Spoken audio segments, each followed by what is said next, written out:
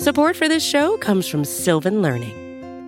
When children love learning, they can tackle any challenge life throws at them. Sylvan's Insight Assessment can help you determine if your child is ready for what's ahead. It can also identify gaps in learning and point out areas that could be of concern for your child so they can tackle what's to come. And right now, it's the best price of the year at $29. Go to sylvan29.com to learn more and get your child's assessment for only $29. That's SYLVAN 29.com.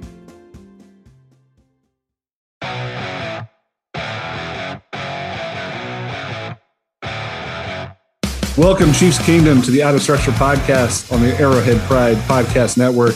I'm Matt Stagner here with Ron Cobb Jr. Ron, how you feeling about today's show? Matt, I don't want to put the pressure on ourselves, but I'm excited because, dare I say, is this the best podcast yet of this of the Out of Structure podcast? I think it might be. I don't want to put the pressure on us, but I think it might be. If it's not the best, it might at least be the most controversial. For over the last few weeks, people have probably come to know us as level-headed, good fan takes on Chiefs football. But today we're going to do our best to create some controversy in a very specific way on a topic that's probably second only, if not first, in Kansas City's hearts when it comes to things that we're passionate about. Before I get too far, speaking of great podcasts, I do want to give a shout out. If you haven't already subscribed and listened to the other podcasts on the Arrowhead Pride Podcast Network, please tune in to Ron and BK. That show is a lot of fun with a couple of real pros. There's also the Great British Baking Show. The Great British Chiefs Show with those guys that are a lot of fun to listen to with some really good Chiefs takes, but also some soccer and other stuff mixed in from across the pond. And of course, the Editor Show with our editors from the Arrowhead Pride side, including Pete Sweeney, talking about all kinds of news and updates from Arrowhead Pride. So certainly don't miss out on those other podcasts. I'm really excited to see all of these shows taken off all at once. Yeah, absolutely. I agree. So let's get into it. I know there was a article out that Matt pointed me to that I thought it was a really interesting article from NFL Wire, NFL's best pass rushers from every gap and technique, which is a pretty unique thing. I don't even know how they chart that, but they were able to. It's an interesting take. I thought it was something we should talk about because it really points to what may be an overlooked acquisition this offseason and the Jarran Reed signing. What they did in this article was pointed out the best pass rushers in the NFL at each gap or technique. And I'll let Ron explain a little bit about what these gaps and techniques mean. But the summary was that Chris Jones was the top pass rusher at his position in the NFL, and Jarran Reed was as well. So, Ron, tell us a little bit more about what 3 technique and 4 eye and some of these other things mean. Yeah, so Chris Jones, a 3 technique. I think most people have heard that term, but maybe you don't understand exactly what that means. So the gaps are divided in numbers, and so the 3 technique is actually the outside shoulder of the guard. And so he's lining up outside shoulder just inside the tackle, but lined up on the outside shoulder of the guard. So 4-eye, Jarran Reed's position would be inside shoulder of the tackle. So they're actually pretty similar positions. From the naked eye, you couldn't probably really tell much difference between them, but there's just that little subtle difference. Reed is just a little lined up more outside. And so for the Chiefs and their base formation, you usually see the Chiefs go with a 1 technique or a 2-eye, which is going to be closer to the center, kind of between the center and the guard. And then a 3 technique, which is what, like we just said, that's where Jones lines up. That's his main position. But when that's on traditional downs. But when we get to pass rushing situations, the Chiefs historically, like on 3rd down, they like to move that 1 tech from inside closer to Jones's position as a 3 tech, which is a 4-eye in this situation. So they do that by, in the past, hey, Derek Noddy, he's a great 1 tech. He's exactly what they need from a run tech. He's a run stuffing type of guy. But you need a little more pass rush juice from a 4-eye or a 3 tech in pass rushing situations. So that's why they've historically, like last year, they would bring in Turk Wharton for those kind of plays. So does that mean that you'll see Chris Jones and Jarran Reed essentially shoulder to shoulder on passing downs? Are they going to be lined up right next to each other, or are they on opposite sides of the formation in this scenario? They are on opposite sides. Yes, the 3 tech is on one side of the center. The 1 tech is on the opposite side of the center. And then so on third down situations, Chris Jones stays exactly where he is at that 3 tech. And then the 1 tech would be widened out to a 4-eye. And so what you do in that situation is you're creating more one-on-ones. If you're closer to the center, he can help better. But if you're moving away from the center, he can't help the guards as easy because he can't reach all the way to get to that outside shoulder of the guard. And so that actually just creates more mismatches on your defensive line. The Chiefs like to blitz a guy up the middle to kind of occupy that center. And so that's why, I think the Chiefs have upgraded at that 4-eye position. It's been Wharton last year, but now you have a proven veteran in Reed who will come in those third down situations, really be a force of destruction, I guess, to go for that. So I really like Jarran Reed at that 4-eye position. So all of this assumes that you're keeping Jones on the interior as a pass rusher and showing that he's the best in the business at what he does. Obviously, this list was clear to say that Aaron Donald was the best overall at any position, no matter where you line him up. That's a given. Outside of Aaron Donald, we've shown that Chris Jones is the top interior pass rusher in the NFL at the 3 tech.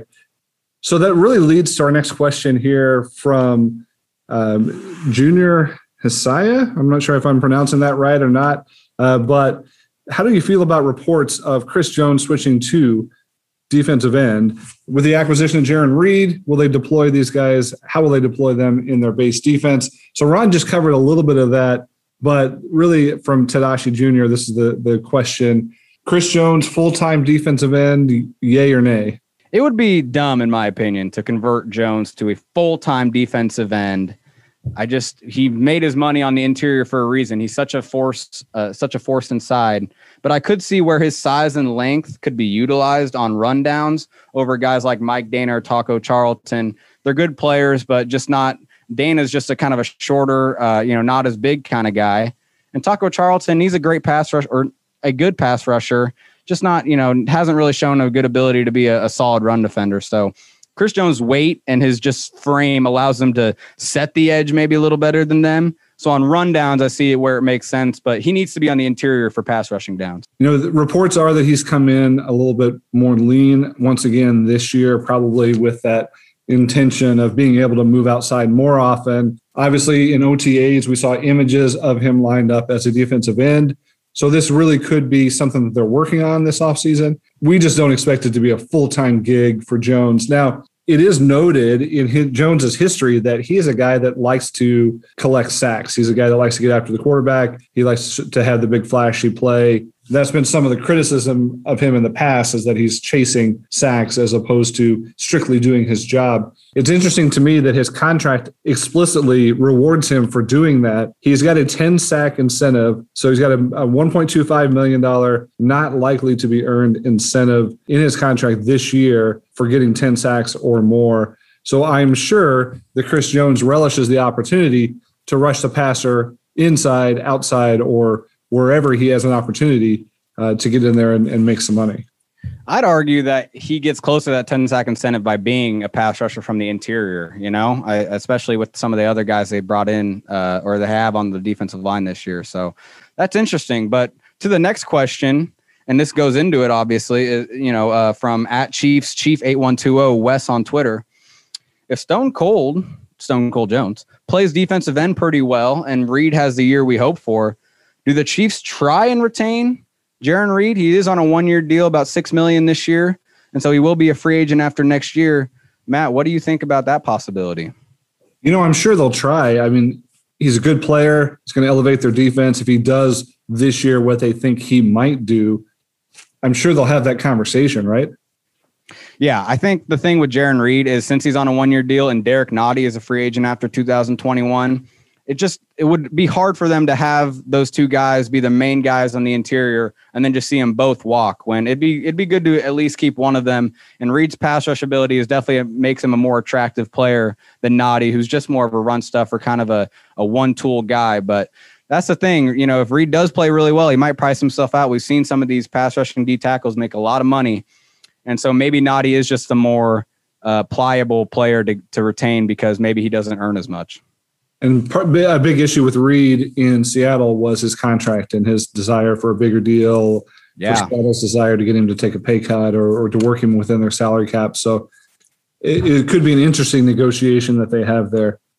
Our next question from Mr. Toes, Mr. Eat Toes 69 on Twitter. How big or little of an impact will Sammy Watkins' absence be from this offense? I'm assuming it'll help the rotation and help the play design for Coach Reed, but what do you think, Ron? So Watkins' absence, it actually may help the other receivers progress because they're going to be getting their first team reps throughout the training camp, offseason, all that kind of thing. And they're not going to be practicing behind him. And then once it comes to the season, he's in and out of the lineup as we've seen in the past. But I do think his big playability will be missed. We've seen Sammy turn a 10-yard pass into a 70-yard touchdown, Jacksonville 2019. Robinson, Pringle just don't have that same big playability. But I do think in general, Watkins' absence will help the progression of the receivers behind him. I'd argue that Sammy's absence has been an issue for this team for about 3 years. The guy's obviously been very productive for this team when he is on the field. When he's not on the field, then the offense has run into some issues. And maybe you're right. Maybe him being completely off the roster, giving everybody else an opportunity to earn a role in training camp as opposed to being thrust into a role mid-season when Sammy gets hurt, not if, then maybe it helps those guys. So we'll see what happens. I do like the possibilities with some of the younger guys on the roster, and really it's their opportunity now, and we'll see what they can do with it. Yeah, overall, it probably won't affect the offense too much. Not noticeably. There'll still be a high-powered offense on the field. But to Jake Wilson at Jake for Now on Twitter, he had a good question. Which day 2 draft picks from the 2018 and 2019 draft classes are likely to either sign second contracts with the Chiefs, leave as a free agent after their rookie deal, or struggle to make the team in 2021? We went ahead and expanded it to every player in these 2 draft classes, 2018 and 2019. Matt, what are you thinking? Well, let's just go year by year. Let's start with 2018. And as we all know, that's a draft that arguably set this team back a couple of years in their development, because the only players left off of that 2018 draft class are Derek Nottie, Dorian O'Daniel, and Armani Watts. Given these 3 options, I've got Nottie as likely to sign a second contract, if the price is right, of course. I've got Dorian O'Daniel as likely to either leave after his rookie deal is up or maybe even struggle to make the roster this year. Might be an interesting guy that's on the bubble, as we've talked about already this year. And then Armani Watts is someone who I think very much will struggle to make the team this year in 21. Watts, given his special teams ability, has been solid, but he has not seen much action on defense, hasn't been overly impressive, I would argue, when he's on the field. And they just signed, Will Parks, which is a guy who can play a similar position, and has some more versatility. So maybe Watts is on the bubble this year as well. Yeah, we'll have some disagreements there because I think with Watts, like you just mentioned, his special teams ability, I think that might keep him on the team for this year. I think he'll make it, although you make good points. I mean, Will Parks coming in, we'll see how that kind of affects him. I have O'Daniel struggling to make the team in 21. I think and maybe it's because it's fresh on my mind. If you're an Arrowhead Pride reader, I just posted an article with Riley Cole, the undrafted free agent, breaking him down. And I kind of like what I saw. So I just think there's some young linebackers that might be able to overtake O'Daniel. I have Nottie as someone who I think he's going to leave after his rookie deal. We kind of just touched on it, but I just think his role is replaceable as a run defender. He just isn't doesn't have the pass rush juice, and you kind of need that from all your players nowadays. There isn't just a designated run stuffing player, and even if there is, you can kind of find him maybe later in the draft as a cheap free agent. So I think Nottie will leave after his free agent or leave after this year. That was a tough draft class, and there's certainly some role players there, some special teamers, Nottie being the best of the bunch. At this point, we will see how it plays out as the summer goes on. Significantly better look so far of the 2019 draft class. The entire class is still on the roster with Mecole Hardman, Juan Thornhill, Colin Saunders, Fenton and Darwin Thompson and Nick Allegretti. So here's how I see those guys playing out from top to bottom. I think Mecole Hardman is probably on track to leave after his rookie deal expires. I don't think he's in any risk of not making the roster this year, but I don't know that he's quite earned that second contract yet.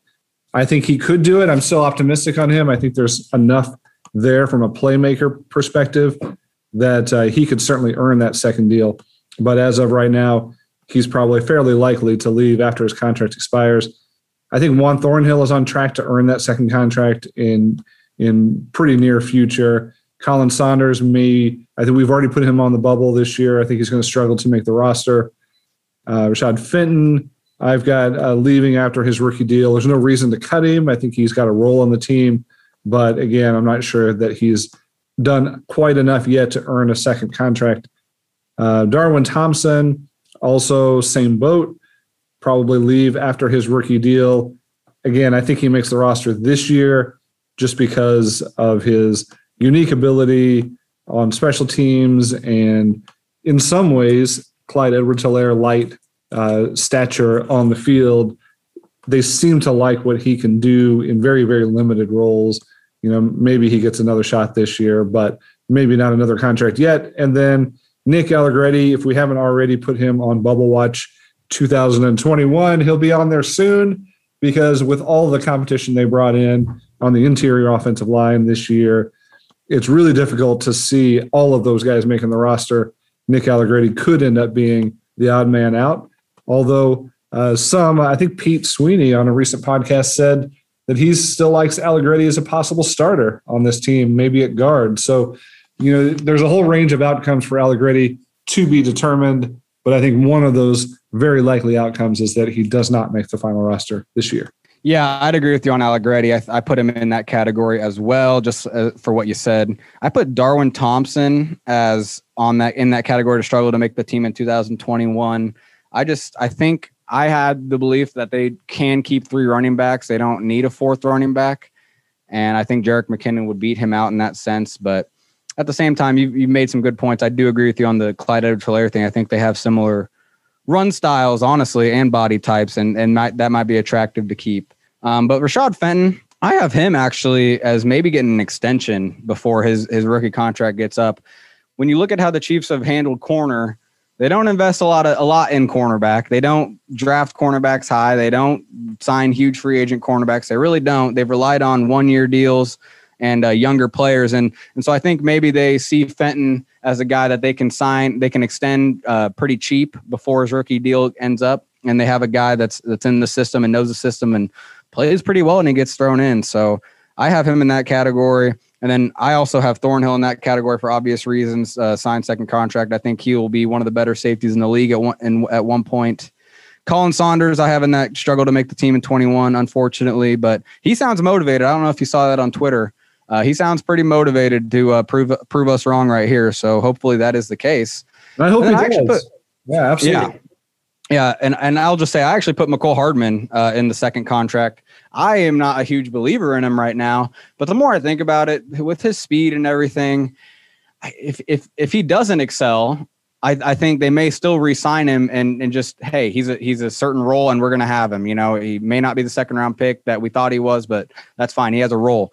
But if he doesn't, perform well if he does perform well and becomes this all-star receiver, I think they're going to want to keep him, right? So I think either way, actually, he makes sense to have a second contract. He brings a little bit of what Tyreek Hill does, and I think that was the reason a lot of us thought he was drafted in the first place, is when there was some doubt on Tyreek Hill's status. You go up and get Mecole Hardman, who's got similar speed, and hope that he has a similar career path. It hasn't been exactly the same, but you go back to his rookie year, he had 7 touchdowns. He's shown the ability to make big plays, and for that reason alone, he might be worth keeping around. Speaking of people we want to keep around, we're going right back to Mr. Eat Toes, Mr. Toes on Twitter.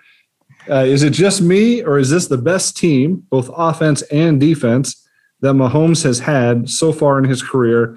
And just how dominant do you think this team can be? Well, I'm with Mr. Eat Toes on this one. I think he brings up a good point, and I'm just going to lay it out for you guys, bullet by bullet. When you factor in how good the offensive line should be the best in Mahomes' era, right? I would say so. If you factor in how Clyde should be more involved in the passing game this year, similar to how we've seen Kareem Hunt when 2018. I did some research on this the other day. Mahomes had 154 passer rating when targeting Kareem Hunt in the pass game 2018. He had an 86 passer rating when targeting Clyde Edwards-Helaire last year. I think that obviously gets closer to that Kareem number. So when you factor that in, you factor in McCole maybe hitting his stride a little more as a wide receiver 2 or 3. You factor in Noah Gray giving the tight end 2 position a little more upside than they've had in the Mahomes era. The pass rush unit is as stacked as it's been since 2018 with Dee Ford and Justin Houston. Thornhill and L'Jarius Sneed taking another step. It just all kind of adds up to this team being the most dominant we've seen in the Mahomes era. So I'm totally with Mr. Eat Toes. Definitely, that offense taking that step forward with the offensive line enhancements. That's really, strangely, so many of us are excited about this year is if you just take all other factors equal and you put Mahomes behind a good offensive line, this is the best team that we've seen on the field in some time, and that probably includes that Super Bowl winner. Yeah, and I feel like we've gotten so used to greatness that like it's not really clicking with us that like we might see even another level of greatness this year. So we'll see how that goes. So just how dominant can they be is a good part of that question too, because we talked about our record predictions last week, and Mahomes is now out in the media talking about 20-0 as his goal. That's what you want players to shoot for. You want players to have their goals be the team goals and not individual statistics. And I think that was his point in making that statement. I certainly don't think this team's going undefeated, but they did somewhat cruise through the regular season last year with only one real loss on their schedule. Exactly. And now they've got a more dominant offensive line. They've got some other pieces here and there, and hopefully some in-house improvement. That says a lot about what this team can be this year. Yeah, I know. It's crazy to think about. And so another crazy thing to kind of remember and think about from Michael Josepher on Twitter. Isn't it amazing Mahomes as a Chief? That's all he asked, you know, and I totally am with him on this question. Sometimes you just got to sit back and think, how amazing is it that we have this quarterback? What's your take? I love all these optimists coming out and asking questions. This is folks after my own heart here. It is hard to believe sometimes. You think about Mahomes being on this team. I do tell the story of pre-draft Mahomes. I've been a fan of the draft for a long time, and I haven't gotten very many picks right for the Chiefs. There have been 2 players in the first round that I've correctly wanted and predicted that the Chiefs would draft. And I'm saying both wanted and predicted because I think I may have predicted Dee Ford, but that wouldn't have been my choice. But the 2 that I got right, and I was glad that I got them right. First one was Eric Berry. The second was Patrick Mahomes. He was really the guy I had sights on for months prior to the draft. I'm not the only one. I'm not by any means saying I'm some great draft prognosticator, but that one is just the most amazing combination of somebody that we identified pre-draft that was just incredible to watch in college, that we couldn't understand why people weren't more excited about in pre-draft. And then they traded up for him, and we were jumping out of our seats. I know I was, knowing that they're going up to get Mahomes. And then to see it work out not only well, but beyond our expectations. I don't think even at that time I said, you know, they're swinging for the fences. That's why I liked Mahomes. They're swinging for the fences. They're going for Super Bowls, not just good. And so that's what I liked about that pick, whether it worked out or not.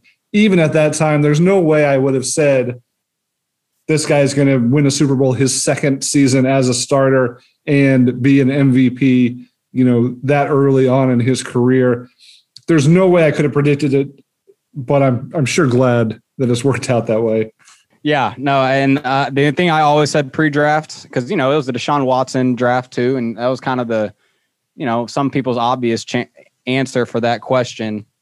I always kind of said, whoever Andy picks, it's going to be the right guy. He knows what he's doing, and it's proven that, you know, obviously out of all those quarterbacks, you'd rather have Mahomes for sure. So that was always my pre-draft thing, so it worked out. Well, Chiefs Mash forever at Chiefs Mash 85. With Butker becoming less automatic on his kicks, Do you think the Chiefs could bring in some competition for him, save a couple million on the cap?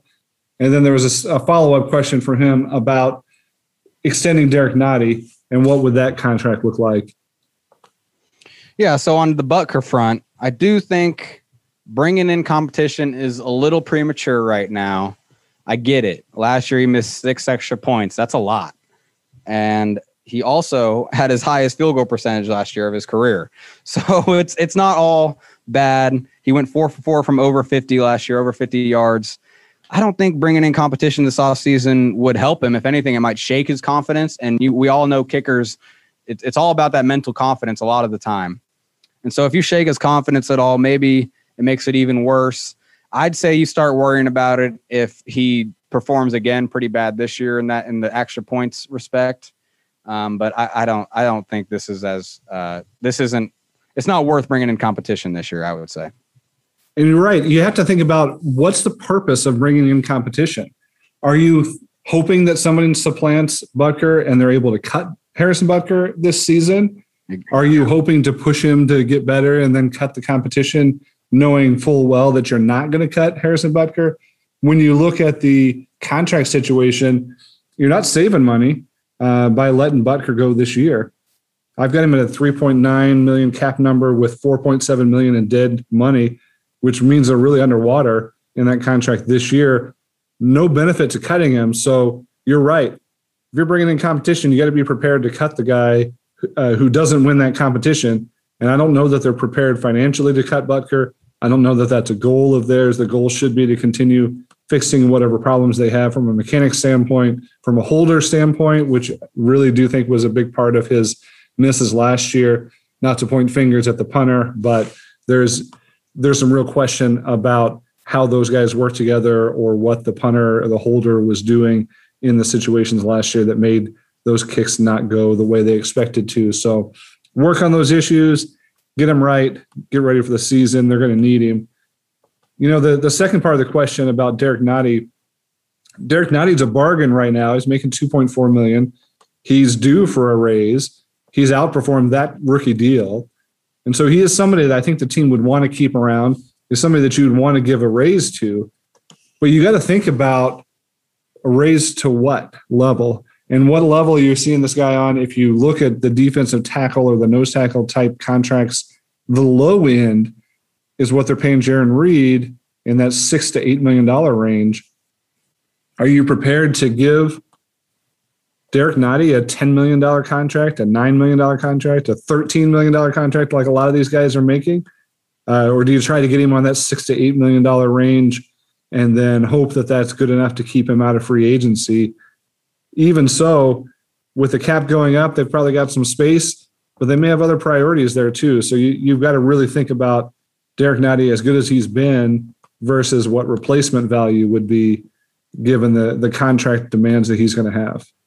Yeah, you hit the nail on the head right there at the end, the replacement value. What he brings to the table for the Chiefs defense is important, but it's also something you can find later in the draft, maybe cheap veteran free agent, that kind of thing. It's not something that you need to give a long-term contract for, just being a good run defender who doesn't really see the field on third down. I mean, we do not see Derek Nottie in pass rushing situations. Well, Ron, I think we got to pay some bills and take a quick break. But before we do, I did want to tease what we have planned for the second half. I mentioned earlier that later on today, we were going to try to bring up something controversial, see how many of you we can offend on a topic that's passionate. What we're going to do is a barbecue draft. Ron and I have each prepared our big boards without tipping off our hands on who we plan to draft or what we like. But we're going to go pick by pick and draft a full barbecue platter with the best items at the best places in Kansas City, in our opinion. And we'll see who at the end ends up with the better suite or the better starting lineup of barbecue items right after this break on the Out of Structure podcast and the Arrowhead Pride Podcast Network. With threats to our nation waiting around every corner, adaptability is more important than ever. When conditions change without notice, quick strategic thinking is crucial. And with obstacles consistently impending, determination is essential in overcoming them. It's this willingness, decisiveness, and resilience that sets Marines apart. With our fighting spirit, we don't just fight battles, we win them. Marines are the constant our nation counts on to fight the unknown. And through adaptable problem solving, we do just that. Learn more at marines.com. Back in on Arrowhead Pride's Out of Structure podcast. Make sure you're reading our stuff at arrowheadpride.com every day. We're posting new stuff. OTAs going on. Always got something to talk about on arrowheadpride.com. But next question we got from Twitter, Judd Choate at Judd R. Choate. Hopefully I'm saying your name correctly. Good question here. A little history for us. List the top 10 Chiefs quarterbacks ever, I assume, based on their performance while a Chief. Stags, what kind of list you got for us? All right. So going back through the annals of history for the Chiefs and the quarterbacks that we've seen over our lifetimes, and for some of y'all prior to your lifetimes, I got the top 5, I think, down pretty cold. From there on, it gets a little bit dicey. So the top 5, I've got Mahomes at number 1 overall already, given what he's accomplished this early in his career and the trajectory. I think he's the greatest player in franchise history already, and he's on his way to making that unanimous. Lynn Dawson right behind him is the only other guy with a stake to that potential argument. After Lynn Dawson, Trent Green, architect of the high-powered offenses behind a high-powered offensive line. Joe Montana, just because he's an all-time great and led the Chiefs to that AFC Championship game, nearly pulled that off. And then Alex Smith, for all he contributed to this franchise, bringing them from the depths of despair back up to a competitive perennial playoff power, and of course, mentoring the future GOAT in Patrick Mahomes. So the top 5, I think, are pretty well cemented. Any disagreements on the top 5, Ron? One thing I'm starting to think about now is, so you have Trent Green above Montana, but you don't have Alex Smith above Montana? I think, the Alex Smith and Green were, I know Green was more of a high-powered offense, but when you're talking about, just being good quarterbacks for a certain amount of time, Green never won a playoff game or anything. I don't even think he had one opportunity in the playoffs, I guess, with 03. I don't know. I'm starting to think, I think Alex Smith might be able to jump Montana just because of his a little more longevity than Montana. What do you think? Yeah, that's fair. We certainly caught Montana at the tail end of his career. And Alex Smith really has elevated his play, especially in that last season with Mahomes behind him. The efficiency, the deep ball passing, him and Tyreek Hill made quite a connection there. I'll give you that one. We'll move Alex Smith up to 4th, Joe Montana down to 5th, and we'll move on to the second half of the top 10. Now we're getting back in years a little bit. So this is before Ron's time, I think. But The first quarterback that I grew to love in Kansas City was Steve DeBerg, and the toughness, the play action ability, the short to intermediate accuracy of Steve DeBerg puts him in that category. And then you've got Rich Gannon and Elvis Gerbach, who were the two sides of the most controversial decision in franchise history. And I don't know where you land on which one of those was better while they were in Kansas City. Obviously, Gannon was better after he left Kansas City than he was here. But both of those guys, I think, belong in the top 10, bottom half of the top 10. And then Bill Kinney, just because his longevity made him one of the franchise leaders in yardage, and he was working with a very challenging situation, poor offensive line, poor team overall, really some dark years of Chiefs history under the Bill Kinney era. And then rounding out the top 10 in one form or another, Matt Castle.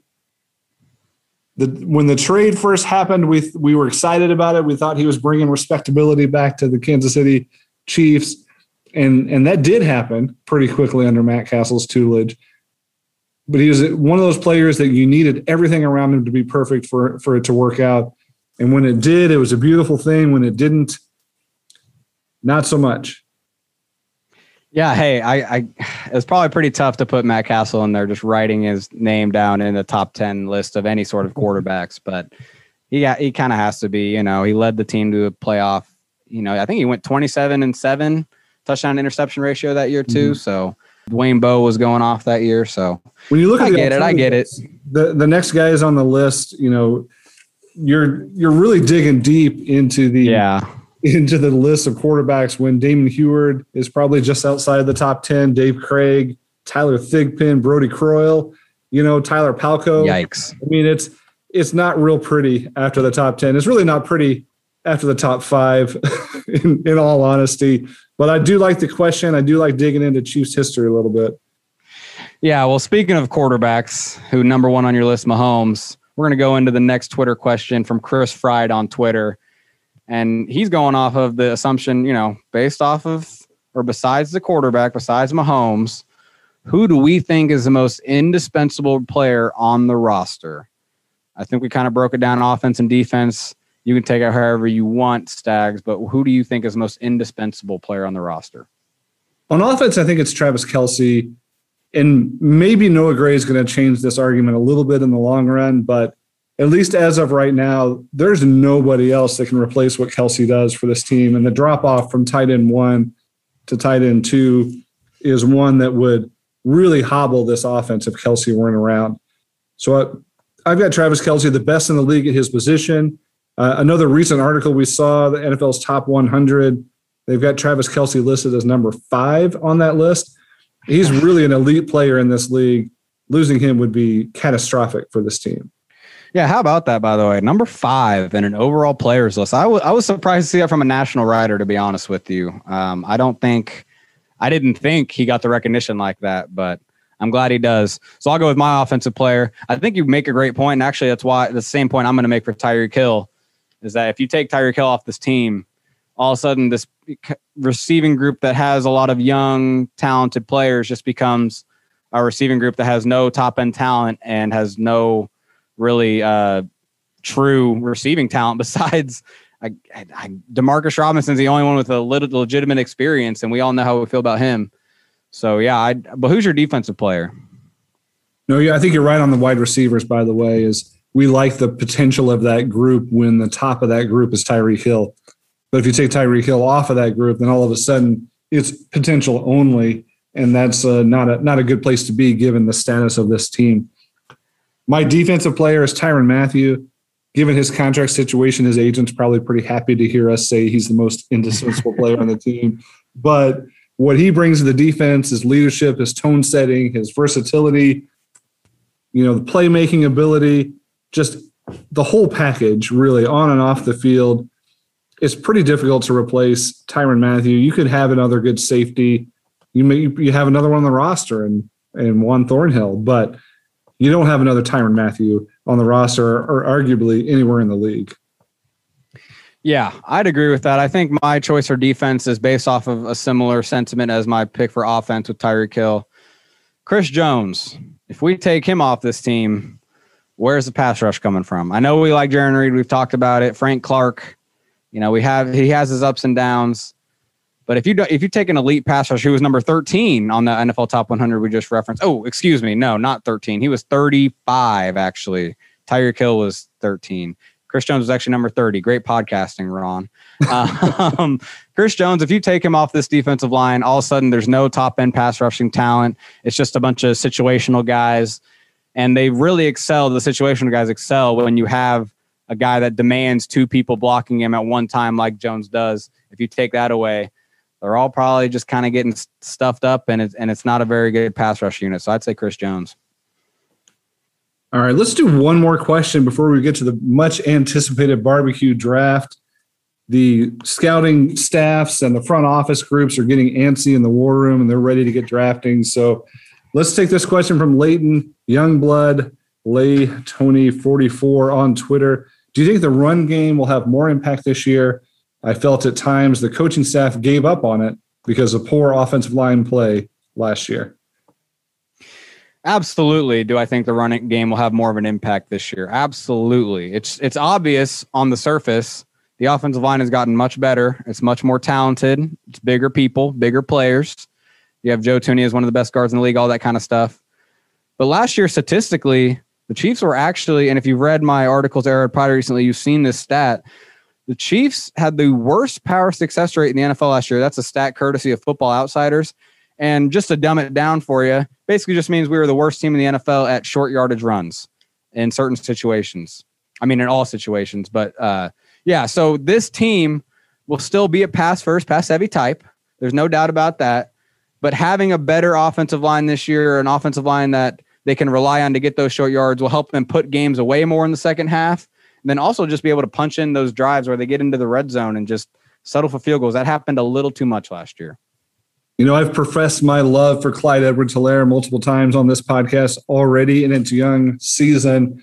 I do think this team is going to be focused a little bit more on the run this year, not to the detriment of Patrick Mahomes' stats. Of course, he's still the guy.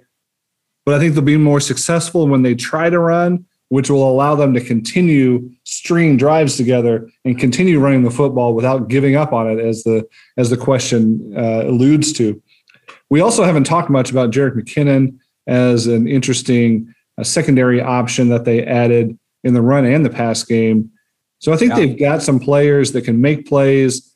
Edwards-Helaire can churn out those 5 to 15 to 20-yard runs. McKinnon can break off a longer play here and there.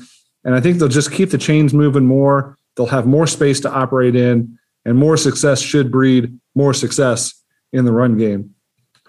Well, we've talked a lot about Chiefs football, and we've wanted to get to some other non-football takes. Hat tip to Matt Mack at Here Goes Nothing 6 on Twitter. He did ask a food-related question. He said very simply, corn or flour tortilla. Quick answer on that one, Ron. Got to be flour, right? Got to be flour. I can't do the corn. I do love tacos, and I do feel like the right answer should be corn. It's more authentic. It's what more people who make the tacos probably would say, this is what it's supposed to be. But yeah, if I have my choice, I'm always picking flour just on flavor alone and texture. But let's get into what we think is going to be a lot of fun. We'll see how it plays out here. We wanted to do a draft of not just barbecue items in general, but a specific barbecue item at a specific place. Again, the draft boards have been set. The scouting departments have been busy eating. I know, Ron, you have been. And we've got our boards ready. I have no idea who you're going to pick first, but you've got the first overall pick. We're going to go back and forth for about 9 rounds of the draft, and we'll see who puts together the best platter overall. I'll see if you've got some strategy built in here, Ron, but you've got the first overall pick, which means you're guaranteed to hit a home run with the listeners here. You want to start us off with the first pick in the 2021 Out of Structure podcast barbecue draft? Yes, I do. And to preface this draft, I will say I am 23 years old, people. I've only been on this earth for so long, could only have eaten so much barbecue. Shout out to my parents. They did raise me right. We did go to plenty of barbecue places growing up, but I haven't seen everyone. I haven't been to everyone. And so I'm hoping the listeners can get this draft and can really recommend some good stuff that we didn't include in our draft. But without further ado, first pick in the draft, I'm going maybe a little chalk, but I'm going Jack Stack brisket. Give me it all day, every day. Brisket's my favorite meat, cut of meat. And so Jack Stack's got the best place. So wow, pick one is in the books. I'll say that's a little bit of a surprise with the first overall pick. And it really opens up the draft board for me, starting at pick number 2. So we did preface on what positions we can draft. 3 meats / sandwiches, which I feel like is a big giveaway to who I'm taking first overall. The greatest of all time, probably the greatest sandwich in the country, and certainly the greatest sandwich that you can get at a gas station in the country. There it is. A Z-Man on Texas toast for the win. I'm shocked that it's still available at the second pick. I'm really excited, though. I will just defend myself a little bit. I was not going off the assumption that sandwiches were included, but it's okay because I probably would have taken the Jack Stack brisket either way. Because last time I had it, it was just ridiculously good. But you can't go wrong with the Z-Man, especially on Texas toast. Shout out to a former APer on that one. Pick 3 in the draft is mine.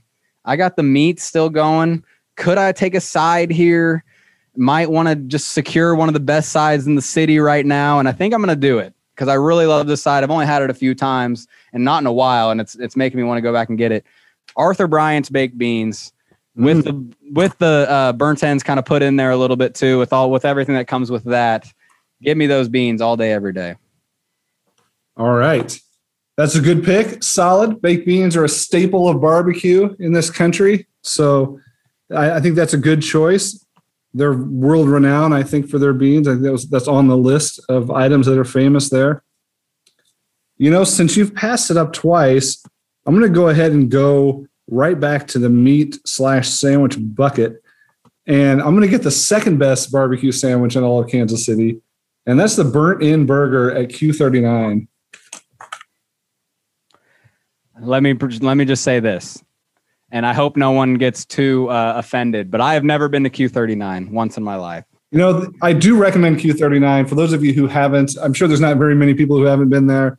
I do live in Des Moines, Iowa, so I don't make it down a ton.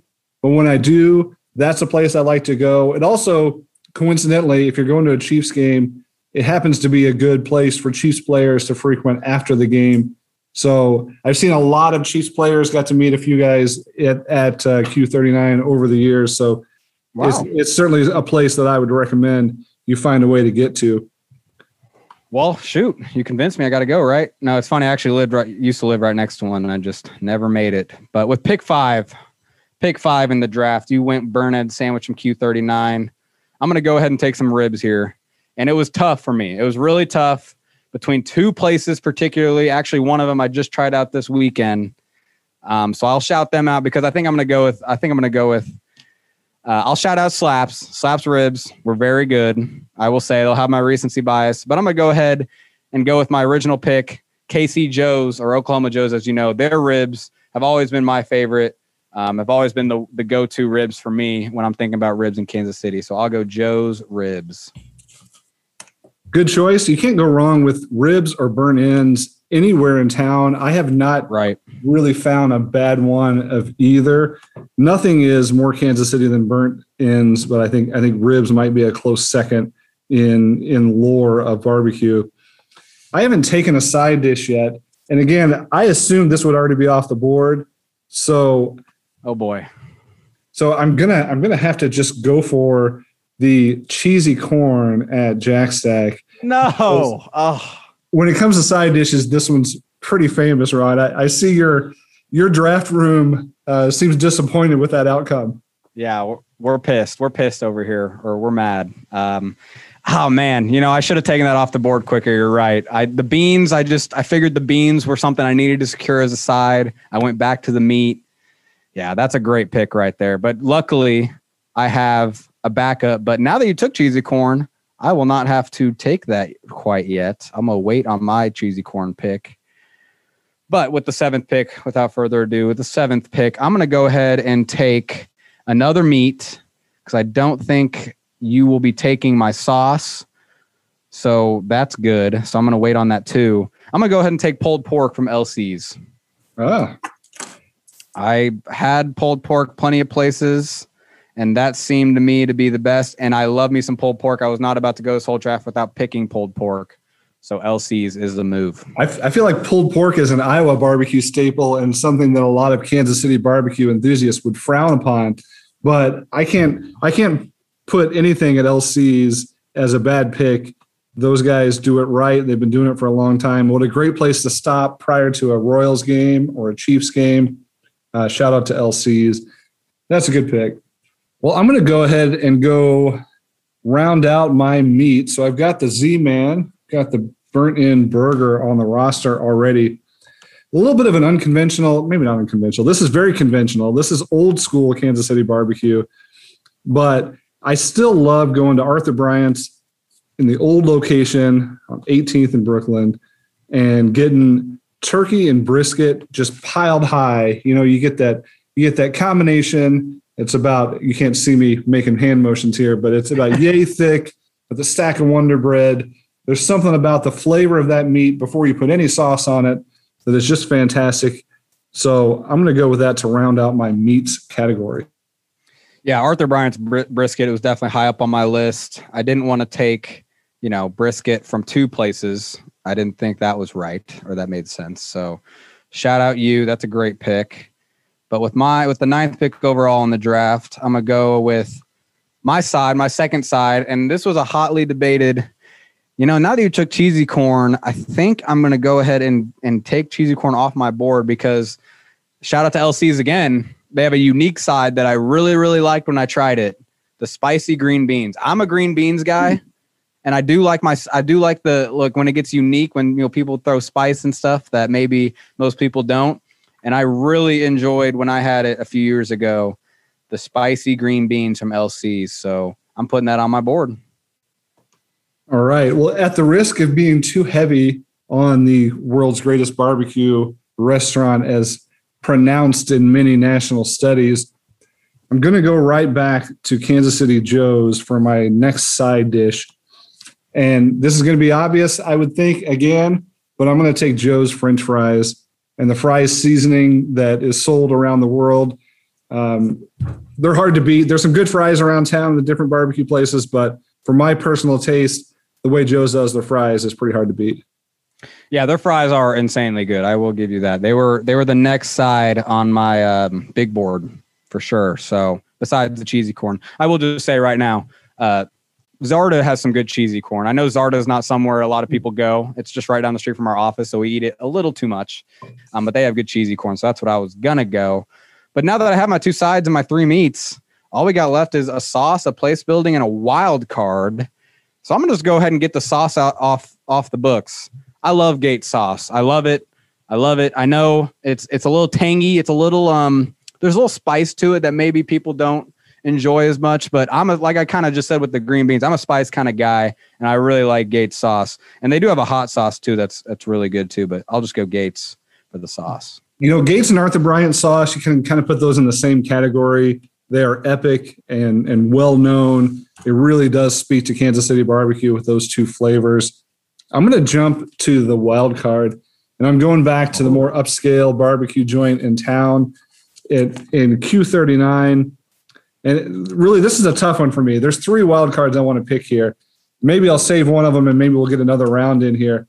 But I'm going to go with the wings at Q39. If you've ever had their wings as an appetizer, they are outrageous. It's got kind of I don't know if it's a Korean barbecue or sort of a sweet barbecue coating on their wings, and they're ridiculous. So that's my appetizer, my go-to when I get to Q39. Okay, well, I'm going to have to go ahead and take the place or building, and I had a few in mind, but I have to go with the original gas station, the original one downtown, Oklahoma Joe's gas station. I mean, come on. I was picking between them, and I love Gates, you know, the environment, hi, may I help you, that kind of thing. Mm-hmm. Gotta love that. Plus, I will say Gates is usually our post-game Chiefs meal a lot of times because it's on the way home from the Arrowhead from where we live. So, but I gotta say OG Oklahoma Joe's, the gas station. Well, I've already alluded to my favorite location. You know, to me, there's two ways to eat barbecue in Kansas City. There's the more upscale places that I'll take my family to. So when I travel to Kansas City, I'm usually with my family. We normally go to Q39, Jack Stack, or sometimes Char Bar, just because it's a fun atmosphere. It's a nice place. It's clean enough that my wife is happy with it. And you get that experience of just sitting down at a nice restaurant and also getting fantastic Kansas City barbecue. The purist in me wants to go old school, and I'm going right back to Arthur Bryant's in 18th in Brooklyn. Arthur Bryant's, you know, the history of that place, you've got 80 years of history in the one location. It's in the Jazz District. It's close to the Negro Leagues Museum. There is so much in that area from a historical standpoint. You walk in that place and you feel like this is Kansas City barbecue over the last, 8 decades, from when Henry Perry moved his restaurant down there in 1940. Arthur Bryant and Charlie Bryant took over. They come out with the grease everywhere. You can see the pit. You've got years and years and years of seasoning on that pit. The sweaty superheroes that are back there chopping up meat and pulling stuff out of the pit, served to you on a big piece of paper with a stack of Wonder Bread, no frills, not that clean, but it just has that feeling of like, this is what pure barbecue is all about. LC's kind of has that feeling too, along with some of the Gates locations as well. But I'm going to stick with Arthur Bryant's in the original location. Man, I really hope no one listening to this is hungry or anything, or, is waiting for a meal or something. We are going to make them starving, just like I am, honestly, now. But I think we only got one pick left. Am I right on that? One pick left. You've got a wild card pick, and I've got a sauce. Yeah, so I got a wild card pick, and this is where I kind of just mentioned them. Zarda Barbecue. It's not one of the most famous for sure. I grew up right down the street from it. My office is right down the street from it. So we've always had that. Probably the most I've had barbecue out of all the restaurants, which is kind of sad because, like I said, it isn't as great as the other ones. But I will go ahead and take a beef and pork sandwich from Zarda as my wild card. Their beef is actually exceptional. It's very good. And I do like the combo with the pork is just great to me. I actually do like their sauce too, Zarda's sauce. So I'll go that. Shout out to the suburbs with Zarda there. All right. Well, my last pick, sauce-wise, again, you tipped your hand. I knew you were going with Gates sauce, so I knew I could wait till the final pick of the draft in order to pick up the sauce that I like the best for a day-to-day use.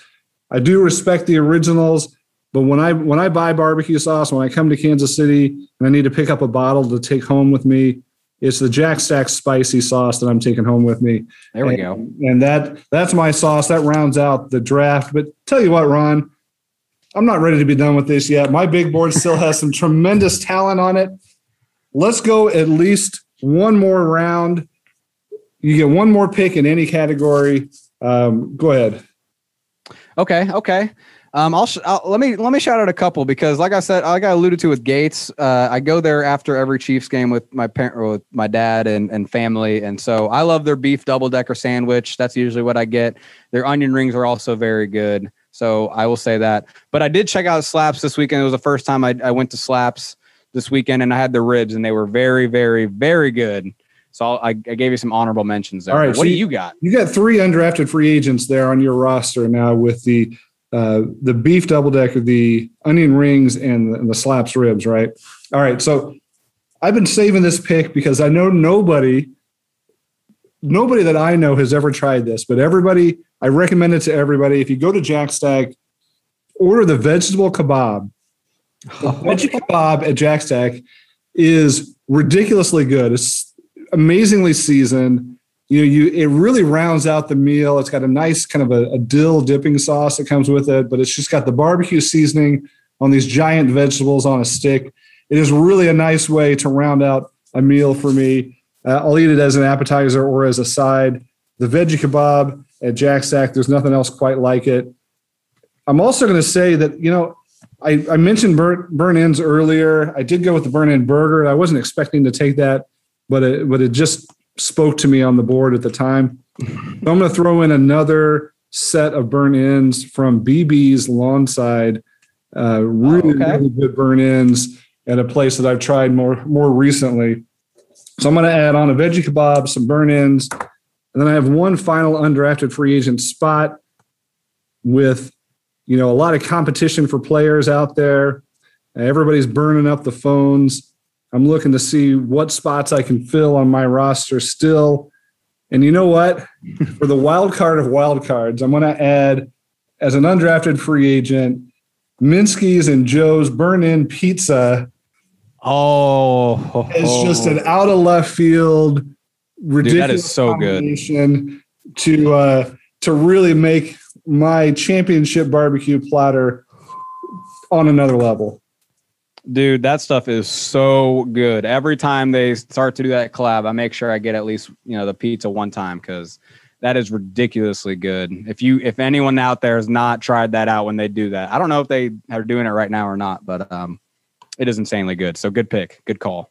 Well, Ron, I feel like I dominated this draft, but you have experience. You're the veteran of the group, so there's a chance I'm biased, and I'm sure the people will have plenty of takes. So we'll put this out as a poll or an article in some way, shape, or form. Let us know who's right and why it's me. So Ron. For Ron Cobb Jr., for Matt Stagner on the Out of Structure podcast, Arrowhead Pride Podcast Network. Thank you so much for tuning in, for indulging us as we indulge in some barbecue and some Chiefs takes. We will talk to you next week.